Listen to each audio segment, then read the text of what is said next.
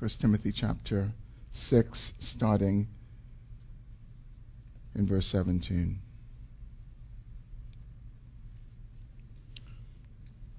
As for the rich in this present age, charge them not to be haughty,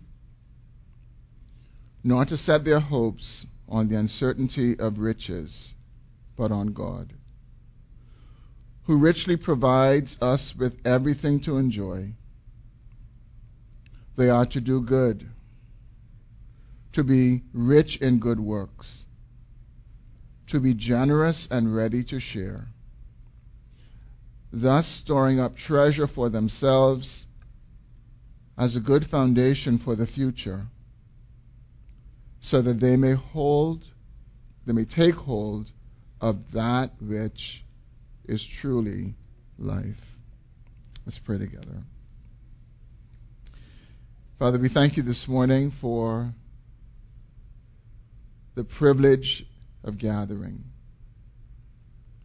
We thank you, Lord, that in your mercy and providence you have saved us and you have joined us in this local church. We ask, Lord, that in this moment that you would speak to all of our hearts from your word, that you would care for your people, that you would feed your people from your word. Would you grant us all attentive hearts and ears to hear what you would say to us from these 3 simple but powerful verses of Scripture. Lord, I ask once again for your help, acknowledging my many limitations. Would you be pleased to pour out abundant grace upon me as I bring your word to your people, and as you seek to, through these words, care for them. Lord, help us this morning, we ask. In Jesus' name, amen. Well, as you can see, we are nearing the completion of our sermon series in the letter of 1 Timothy. And we have come to a section of the letter that yet again addresses a topic that was addressed just a few verses earlier. It is a topic of riches and being rich. And you may remember that in verses 9 and 10, the Apostle Paul warned those who desired to be rich. And here in these 3 verses that we just read, he turns his attention to those who are rich. They don't desire to be rich, they are rich. And what Paul does in these 3 verses is he tells Timothy to charge or to command the rich regarding how they are to relate to their riches and how they are to handle their riches. And what is clear is that Paul, from these 3 verses, has concerns for rich Christians as well. He's not just concerned about Christians who desire to be rich, but he's also concerned with Christians who are rich. I imagine it could have been easy for the rich Christians who would have been hearing this letter to be somewhat distracted and not as interested when Paul was warning those who desired to be rich because they were actually rich. And probably they were surprised as Paul turned his attention to them and called Timothy to command them to consider how they relate to their wealth and how they handle their wealth. And Paul helps us to see that there are dangers and duties that accompany being rich. And when we consider these 3 verses, I think the clear point is that rich Christians are commanded to avoid the dangers and embrace the duties of being rich. Now, again, this is quite an interesting point because Paul helps us to see that there are dangers associated with desiring to be rich, and there are dangers in being rich. And in addition, he helps us to see that there are duties and responsibilities that the rich are called to embrace in terms of how they use their riches. For those of you who are taking notes, I've developed my thoughts this morning around two simple points. And they are, number one, the dangers of being rich, and number two, the duties of being rich. So let's consider the first point, the dangers of being rich. Paul expresses two important dangers of being rich in verse 17. Look at what he says. He says to Timothy, as for the rich in this present age, charge them not to be haughty, nor to set their hopes on the uncertainty of riches. The first danger that Paul points out is that those who are rich face the danger of developing a false sense of superiority. It's expressed in this word haughty. Riches can be a temptation towards haughtiness. We can so easily accept the lie that because we have more than other people have, we are better than other people. That we don't need other people. Paul says this is a real danger. And I believe that most of us in this room have lived long enough to see that this is a reality. This is a danger. This having more than others, having more than we think we need or will need for a long period of time, tends to fuel pride.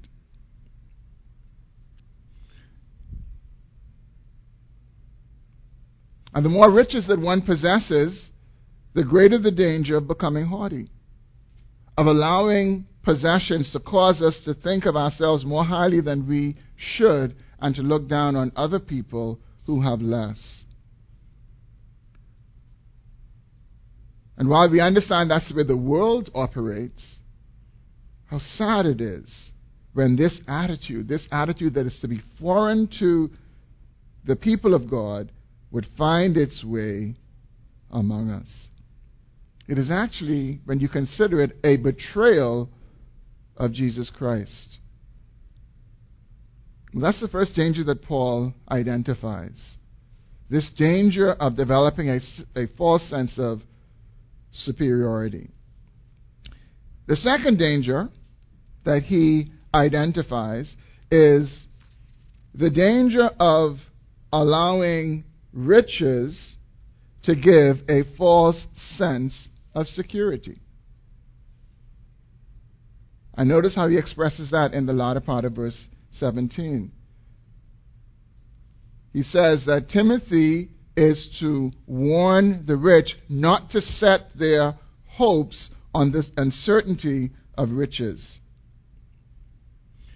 People who are rich are faced with the temptation of seeing their possessions as providing them with a sense of security, a sense of stability, a sense of predictability. When we have material riches and possessions, they promise us that they will take care of us, and they will take care of our families, and they'll take care of our needs. And all the financial demands that life would bring, they would answer those demands. And so we can easily fall prey to the temptation of looking to and trusting in and setting our hope on riches and not on God. The danger is hoping in money rather than hoping in God. And how often have we seen hope set on riches that have been dashed? We've seen it. Brother David alluded to just a number of ways that riches and things we accumulate and things we possess can be gone in just a moment. In his commentary on 1 Timothy, college president and pastor Dr. Philip Ryken writes the following.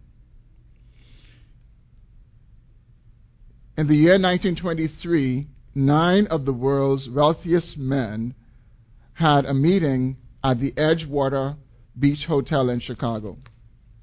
In attendance were the presidents of the world's largest steel, gas, and utility companies, the world's greatest wheat speculator, the president of the New York Stock Exchange, a member of the presidential cabinet, a Wall Street tycoon, the head of the world's largest monopoly, and the president of the Bank of International Settlements. The men who met at the Edgewater that day knew all the secrets of generating and manipulating capital. They could own anything and everything that money could buy. And then Dr. Ryken goes on to make a very shocking observation. He writes, there was one more thing they held in common, which is that within the next decade, they all lost everything they had. And then he goes on to share an account from Patrick Morley's book, The 7 Seasons of a Man's Life, that details the losses that these 9 men experienced. He writes, the president of the largest independent steel company, Charles Schwab, lived on borrowed money for the last 5 years of his life and died bankrupt. The president of the largest gas company, Howard Hobson, went insane. The president of the largest utility, Samuel Insull, died in a foreign land, penniless and a fugitive from justice. The greatest wheat speculator, Arthur Cotton, also died abroad and insolvent. The president of the New York Stock Exchange, Richard Whitney, was sent to the infamous Sing Sing Penitentiary. The member of the presidential cabinet, Albert Fall, was pardoned from prison so he could go home to die. The Wall Street tycoon, Jesse Livermore, committed suicide. The head of the world's largest monopoly, Ivan Kruger, committed suicide. The president of the Bank of International Settlements, Leon Fraser, committed suicide. The massive fortunes of these men soon left them, or they left them. Left them through catastrophic loss, or they left them through suicide.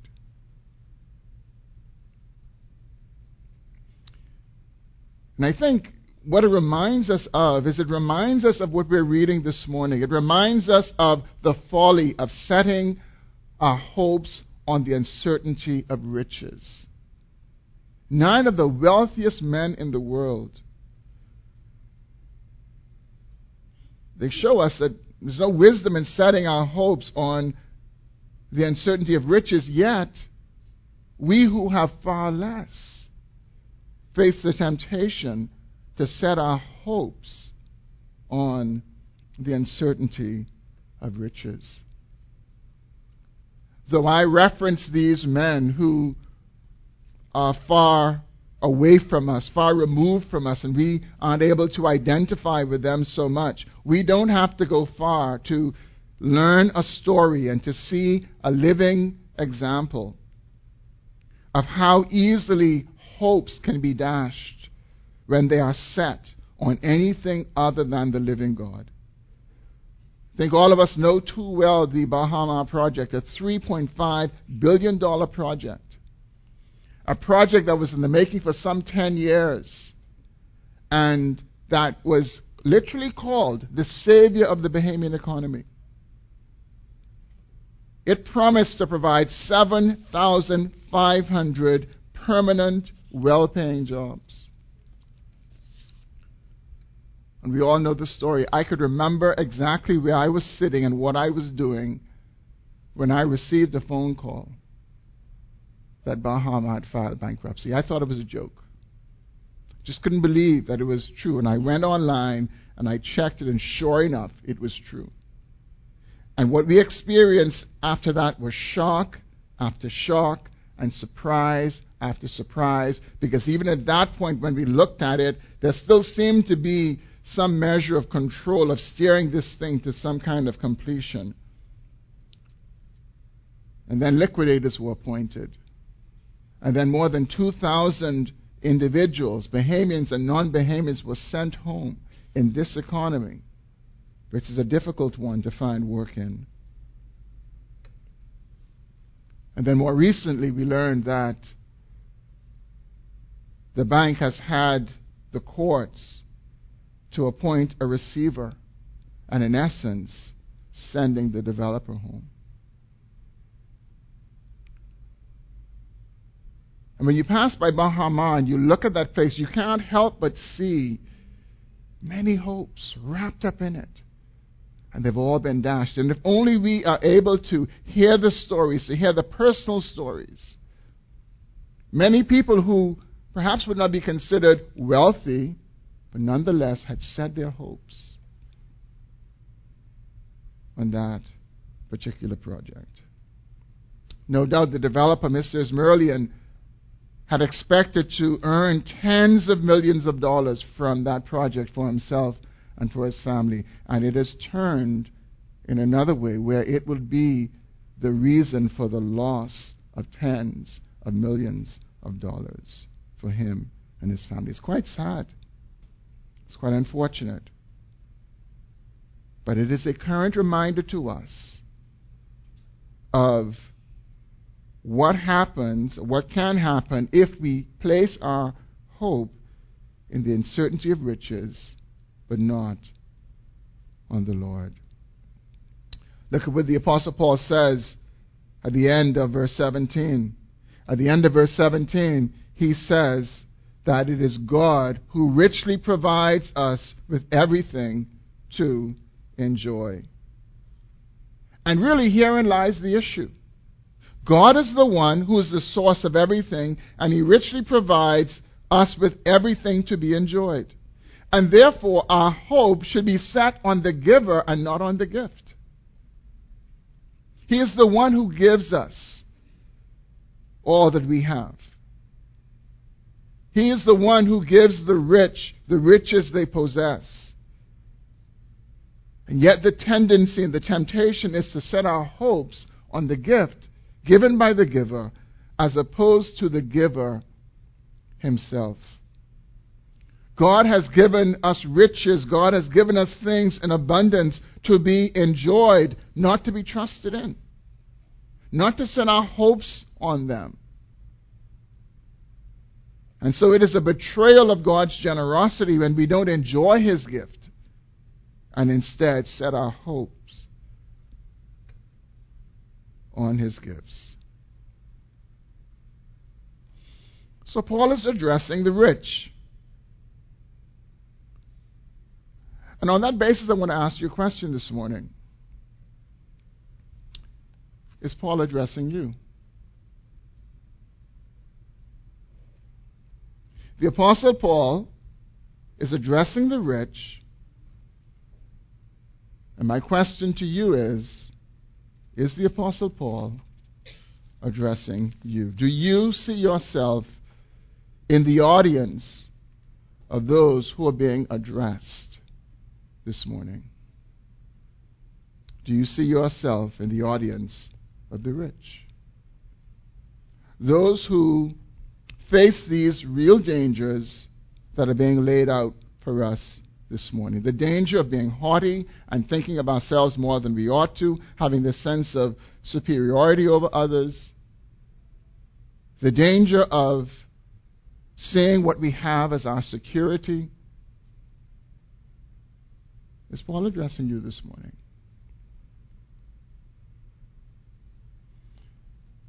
Now, obviously, that's not a question to be answered out loud, but I suspect that most of us are saying no. I want to ask for a show of hands. I can tell by the smile some of you are saying no. You may be thinking, well, Paul can't be referring to me because I don't have a large bank account and I don't have, like Brother David said, I don't own my own house, or the bank has a lien against my house through a mortgage, And we may be comparing ourselves to people like Mr. Brent Simonet, or the people who live in Lyford Key, or in Old Fort Bay, or the people who live in Albany, or over in Ocean Club Estates. And really, I think if we do that, yes, it is easy to say he's not talking about us, but the truth is that you could probably go in Lyford Key and read this, and some people will say, well, he's not talking to me because I'm not as rich as Mr. Dingman, and I'm not as rich as Sean Connery, and I'm not as rich as the other one. And soon you're able to see that riches are relative. But I want to submit to us this morning that Paul is talking to almost every single one of us. Now here's a test whereby you can know if you are being addressed in this passage. Here's a test.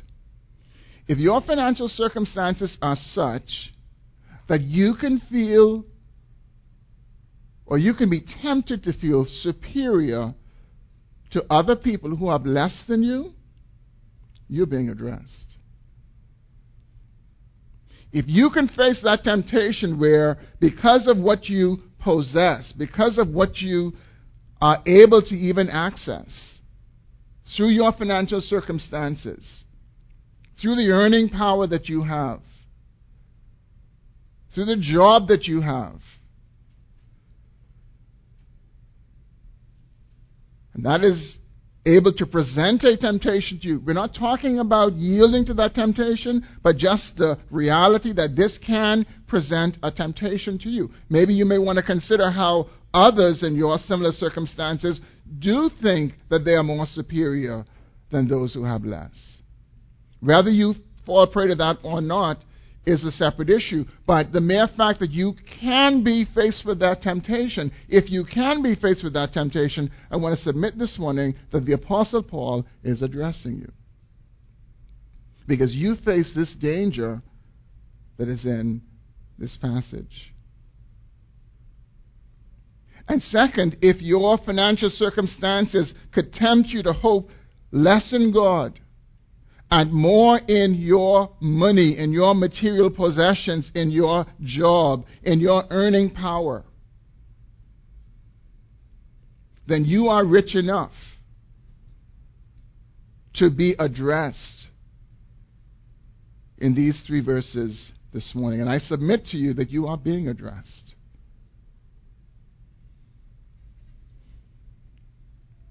If you're praying, give me this day my daily bread, and that is more of a rote prayer, and you're not praying in a real sense of dependency and an awareness that you need God, I want to submit to you this morning that you're rich. And you are being addressed because you can be faced with a very real temptation of hoping in the infrastructure of your financial situation as opposed to hoping in the Lord. As you think about your futures, you plan out. It's not an awareness as much about God as much as there is about how much I earn and how much I have saved and what I'm able to access. And if that is our case this morning, we are rich, and we are being addressed.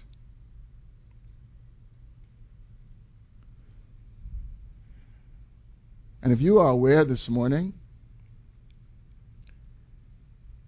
that you are being addressed and that you do have excess, you do have more than many others,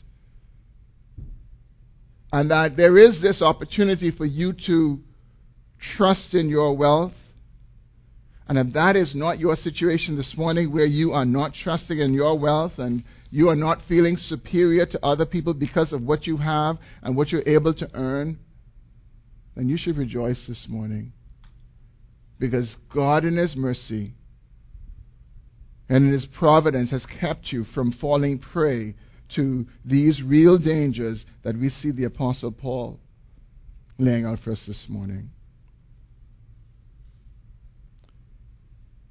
But maybe through the power of the Spirit and His conviction, you are aware that, yes, you do identify with what you possess. And you do identify with what you are able to earn. And the lifestyle that you're able to access because of the income that you're privileged to have. And you're aware that that has sometimes affected how you think about yourself and how you see yourself and how you see other people. Then this is God's mercy to you this morning. To see this as a very real danger of haughtiness. And what the scriptures say is that pride goes before a fall and a haughty spirit before destruction. And so we're being warned and adjusted and we're being corrected in that way. And maybe you're aware this morning that your hope really is in what you have. You've really set your hope on your possessions or your ability to achieve and to accumulate resources, both for the present and for the future. And you can see how things are going to work out. You have the numbers and you have it all budgeted out. And if this happens and the promotion comes, I'll be able to do this and I'll be able to do that. And my kids will be okay for college. And I'll be able to acquire this asset and the other. And I'll be able to retire. If you're thinking in those terms and it is absent thinking about God, then God is convicting you this morning. He is, in mercy, bringing to your attention this very real danger. As hard as it is to lose possessions, and many of us saw, as David referred to, individuals in rather video clips or in pictures standing in the midst of rubble. Many people lost the largest possession they had, which is their home. And in some of those islands, perhaps, didn't have them insured. As devastating as that loss is, it is compounded when we have set our hope upon it. When our hope is set upon something that we have lost, the loss itself is compounded. And so God is caring for us this morning. He is caring for us, those of us who live in a fallen world where catastrophes happen, where setbacks happen, where reversals happen, where it is true that we can go to bed tonight with all of our needs met and everything okay, and we can wake up in the morning and be set on a path that will lead to poverty. There are some people whose lives changed because of a health diagnosis. There are some people whose lives changed as a result of divorce. And we can go to bed, as I said, tonight, wake up in the morning, and it'll be night and day. And therefore the Lord cares for us in His Word, and He tells us, do not set your hope on these things. Again, we understand the world doing it. The world will set their hope on those things. But not so for the people of God. And that is who is being addressed this morning. So those are the dangers of being rich. The Apostle Paul then goes on and he tells us that in addition to there being dangers of being rich, there are duties of being rich. There are duties of being rich. And this brings me to my second and final point. We see these duties outlined in verse 18. Look at verse 18. Paul says they are to do good, to be rich in good works, to be generous and ready to share. They are to be rich in good works. Those of you who are rich, he is saying, you need to be rich in good works as well, to match your riches. There should be some correlation between the riches that you have and the good works that you do. You should be willing to give and do good, Paul says, and then you are also to be generous and have a heart that is ready to share. Now, why should the rich be generous? Well, the reason the rich should be generous is because what we just read a short while ago at the end of verse 17. God richly provides us with everything to enjoy.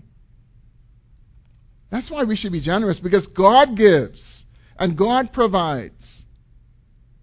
And it doesn't matter who we are, it doesn't matter how we can give a reason for how we've come into whatever we own. Ultimately, every good and perfect gift that comes to us in this world comes from the Father of lights. And so the rich should use their riches to do good, and they should have a generous heart ready to give because of the generosity of God who has given them things richly to enjoy. Now, Brother David read the story of the rich young ruler. And it's quite interesting that he is the only man that we see in Scripture who is told to do that, to go and sell all of his possessions. And I make that point because Scripture is not opposed to riches. And what that young man was told to do is not normative. It was what he was required to do because Jesus was addressing, as Brother David said, his heart. He was claiming to obey all these commandments, but he was disobeying the very first one, which was to love the Lord his God above all else. And the Scripture records that he ran to Jesus saying, "What must I do to inherit eternal life?" And when Jesus told him what to do, Scripture says he walked away sorrowful. Ran to Jesus excited when Jesus said, "Part with what your heart is attached to." He walked away sorrowful. A couple of observations from what Paul is saying to us in verse 18. Notice that Paul is not laying down rules for giving. Instead, he is laying down principles for giving. He is not talking about the amount that the rich should give. He is not talking about how frequently they should give. You see, that's going to vary from person to person, and Paul is not able to say, do this or do that. And this is one of the reasons why it is not equitable for us as a church or for any church to come to all members and say, I want everyone to give this amount. That's inequitable because we all give that from a different set of circumstances. Some are able to perhaps give much more than that amount requested, and some are really only able to give less. And so the Apostle Paul does not get into numbers, and he doesn't get into frequency, but he deals with the principle, and he says, you are to do good. Do good for whatever your circumstances of riches happen to be. You ought to be rich in good works. Rich in good works for you will be determined by your circumstances of riches, not based on what somebody else does or does not do. And Paul does not call them to give away large amounts of what God has blessed them with. He is not calling them to give away so much that they can cease to be rich. There are some people who wrongly believe that Christianity is socialism. I had a professor in college who I got into trouble with as a freshman. It was unwise. He was from Korea. And he, in one class, an introduction to political science, he got up and he said, "De Jesus, de Jesus." He was a communist. He said, if you have one coat, if you have two coats, you give him one and you keep one. And I said, well, Professor Ree, I said, Jesus was not a communist. Jesus said that we should meet the needs of others. So if I have 10 coats, He doesn't call me to give away 5 to my brother or give away 1 to 9 other people so that we're all equal. He didn't teach that. He taught that we are to be kind and we are to give, but not that we are to make every single person equal. And that was the reason that I couldn't minor in political science anymore. I had to drop out of that section. He did not like me after that. Really, he didn't. But Christianity does not support socialism and income distribution. It doesn't support that. I mean, governments get involved in that. And as our Prime Minister loves to quote, one of his famous quotes, that you're to do it to the least of the brethren. Yeah, we're to do it to the least of the brethren. But that does not mean income redistribution. That does not mean taxing and taking away from those who you think have too much and trying to give it to those who you believe don't have enough. Paul is not addressing that. Paul, nor the scriptures, are opposed to people being rich, and in particular, Christians being rich. The riches are from God, who has given them to us to be enjoyed and to be shared with others. So the owner gets to enjoy them, the owner gets to share them with others, being generous with others. It's also important to see that the Apostle Paul is not just making the point about giving. He's not just into rote giving. He's concerned about our attitude as well. Before we give, we need an attitude that sees giving as a duty. As a duty because God has blessed us with enough riches to be able to give and to be able to do good. In other words, we need an awareness that when God blesses us with riches, He is not just thinking about us, He is thinking about others as well, whom He desires to bless through us. And so we need an attitude that delights to be generous and is ready to share. Paul is also not talking about giving out of a guilt complex. There's some people who would just give because they feel guilty because they have and others don't. That's not why we give. We don't give because we feel bad that people are poor and that we are rich. We don't give just to get rid of people because they pester us and they beg us. We don't give just because we don't want to get involved in some situations. There are some times when part of doing good is not just giving to some good cause, but it is also getting involved in doing good, putting our hands in it. Not just because we have money, we can throw money after it. There's some Christians who take that approach, but part of doing good is to put ourselves in it as well. And it comes out of this recognition that God has blessed us and He has positioned us both to enjoy and to share the riches that He has given to us. And if you have a hard time this morning saying the duties of being rich as duties, just remember that all that you have was given to you. The Apostle Paul says it this way. He says, what do we have that we didn't receive? All that we have received as good gifts from the hands of a generous God. And when He gives us more than we need, He enables us to give and to do good. And when we give of our riches, what we do is we increase our dependency upon God, and we increase our dependency upon God, and we decrease the temptation to set our hopes on riches. Oftentimes behind not giving is a fear of not having enough. A fear that our needs are not going to be met. And ultimately that's reflected on our view of God, how we view God. That God has been good to me, but He will not be good to me. He has provided for me, but He will not provide for me in the future.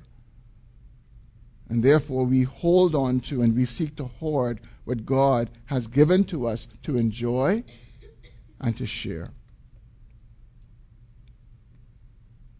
So in light of these duties that we have,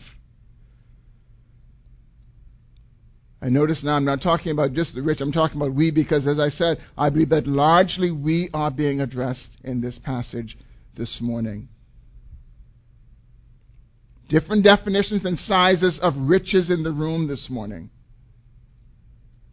But we're all being addressed. And therefore we need to ask and sincerely answer some questions. First of all, am I doing good? Am I doing good with the resources that God has blessed me with? Am I doing good with them? Am I honestly able to say that I'm rich in good works? I'm rich in good works for my circumstances and for the size rich that I am. Am I rich in good works? Am I rich in good works?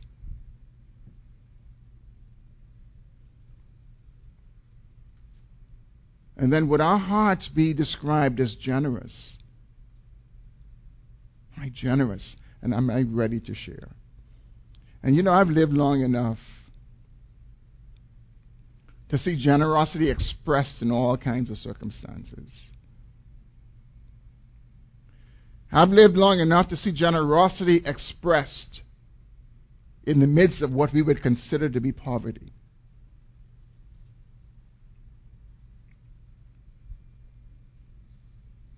One of the experiences that come to mind is a time when I was attending a conference in Atlanta some years back, and a friend and I were to stay in a hotel. We had planned to stay in a hotel, and there was a family in the church that was hosting the conference. They were supposed to host a brother from India, and he was traveling for 2 days to get to the conference and missed the flight and was not able to come to the conference because by the time he got a connection, it would be just too late to come. And we got a phone call from the person coordinating housing, and he told us that this family so desired to have someone staying with them if we would be willing to go and stay with them. And we went. And it was in October, just like this month, where I was in Indiana. I was in Mindy's home state, and I was freezing this week. Freezing, literally. I mean, and then the room was freezing. And we went to this home, and it was quite a poor family. I remember going in this house in October in Atlanta. The house had no heat. It was cold. I remember laying in bed and being able to look through the side of the wall, the siding. It was a wooden framed house, and you can look through the siding. I can look outside. I remember going in the shower and just smiling at the shower. I won't tell you what I did.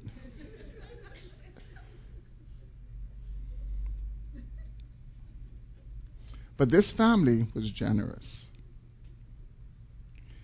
One of the things that came to mind as I was there, I thought it would be rare for a Bahamian under these circumstances to be eager to open their homes to others. And by the way, that's not a commendation. That's an indictment on our pride.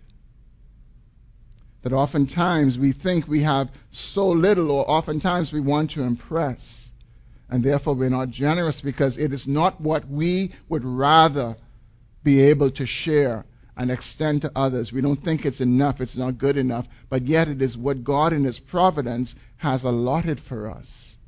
And out of that, He calls us to be generous. So generosity has nothing to do with how much we have. It is a heart attitude. Am I generous? And am I willing to share? When we think of these things this morning, it is so easy to think of them absent-mindedly. When we think of being rich, when we think of this duty to share and to do good and to be generous. It's so easy to think of it in an absent-minded way. And we can easily think about riches as being more permanent than they really are. You know, the truth is, just imagine if the Lord came right now. Everything that's been accumulated is of no more value to anybody. I don't know that this exactly translates, but I remember when I was a little boy, and we used to be shooting marbles. Sometimes, my mother would just stand in the door of our little house and she would call our names. She didn't even know where we were, but she'd just call our names, and we'd be somewhere shooting marbles. And you know the time I used to hate for her to call me? When I was winning. When I had a lot of marbles. I just hated for her to call me then because I wanted more marbles.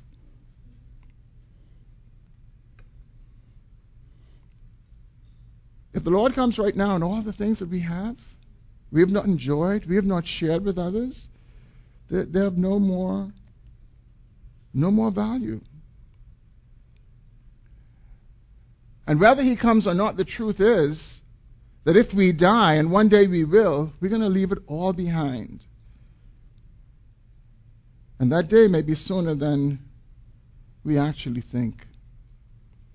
And so when we think of these things, we tend not to think of the Lord's return. We tend not to think of the day of our death. And the Apostle Paul, actually, it's easy to miss it, but he actually brings in view eternity in verse 19 for us. Look at what he says in verse 19. Let me start from verse 18.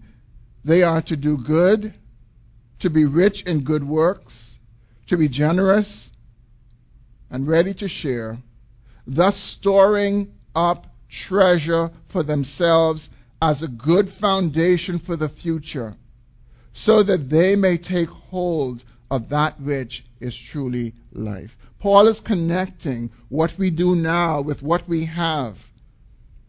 Our willingness to share, our generosity, our doing good.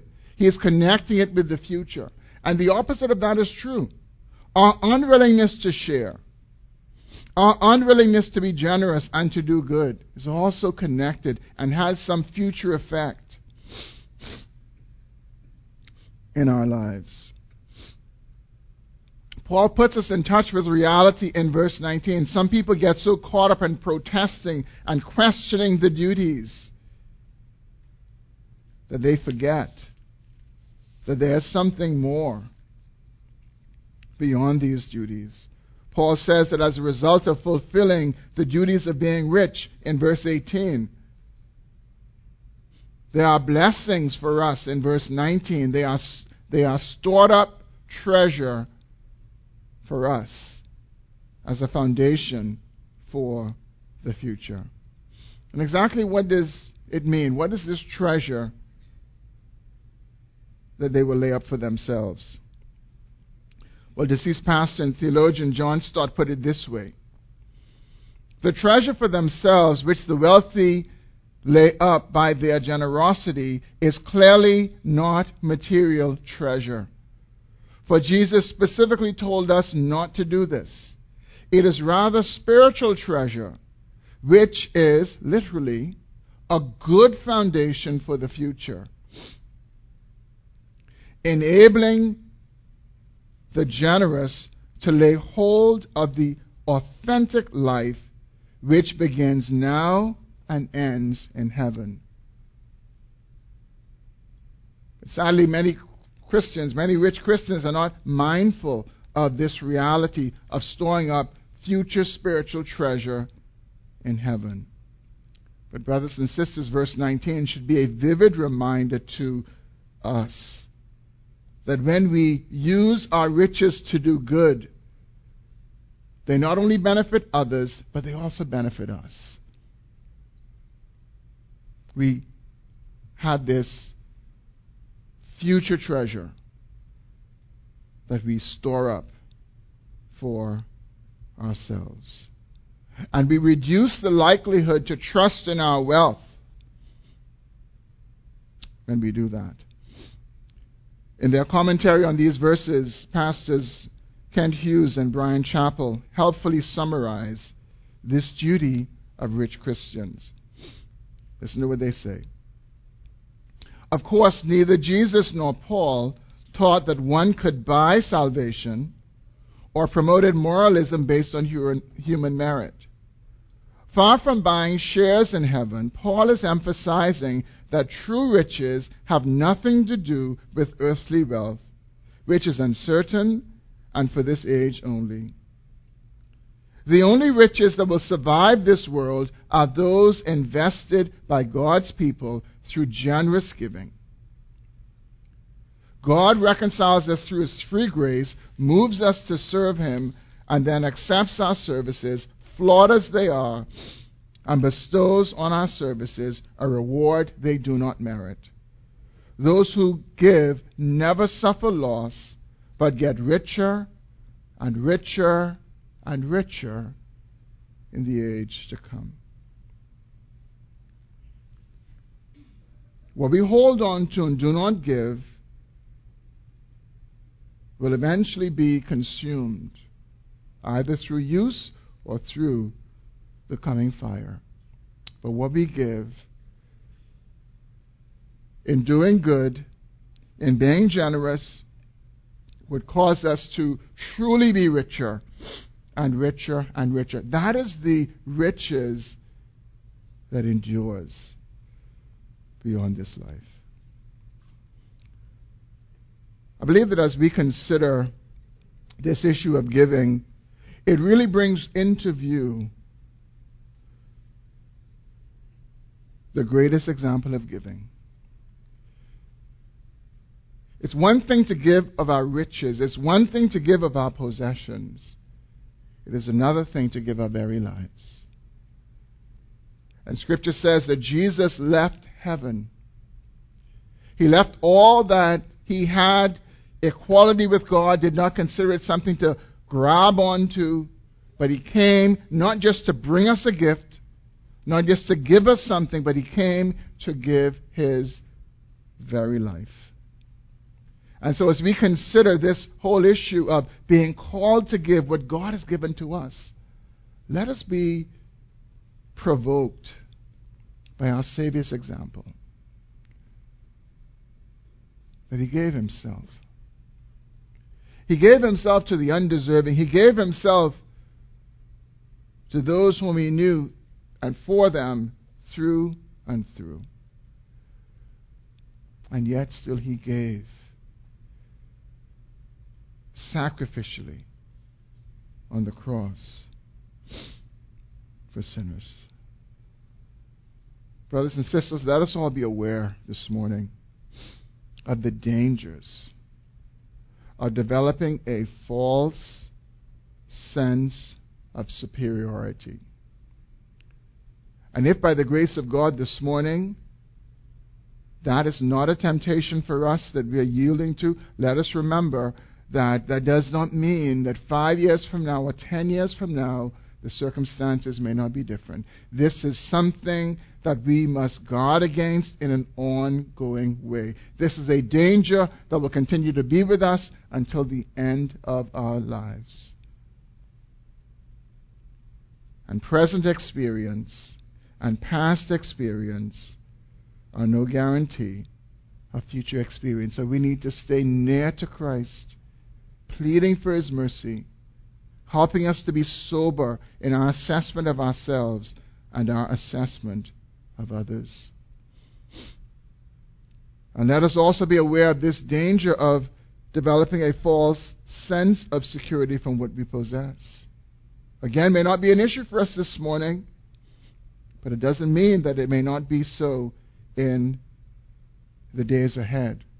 And this danger will be with us until the day that the Lord returns, or until the day that we die. And so may the Lord help us to heed these words that we have heard this morning as God addresses us about the dangers of being rich. Let's pray together.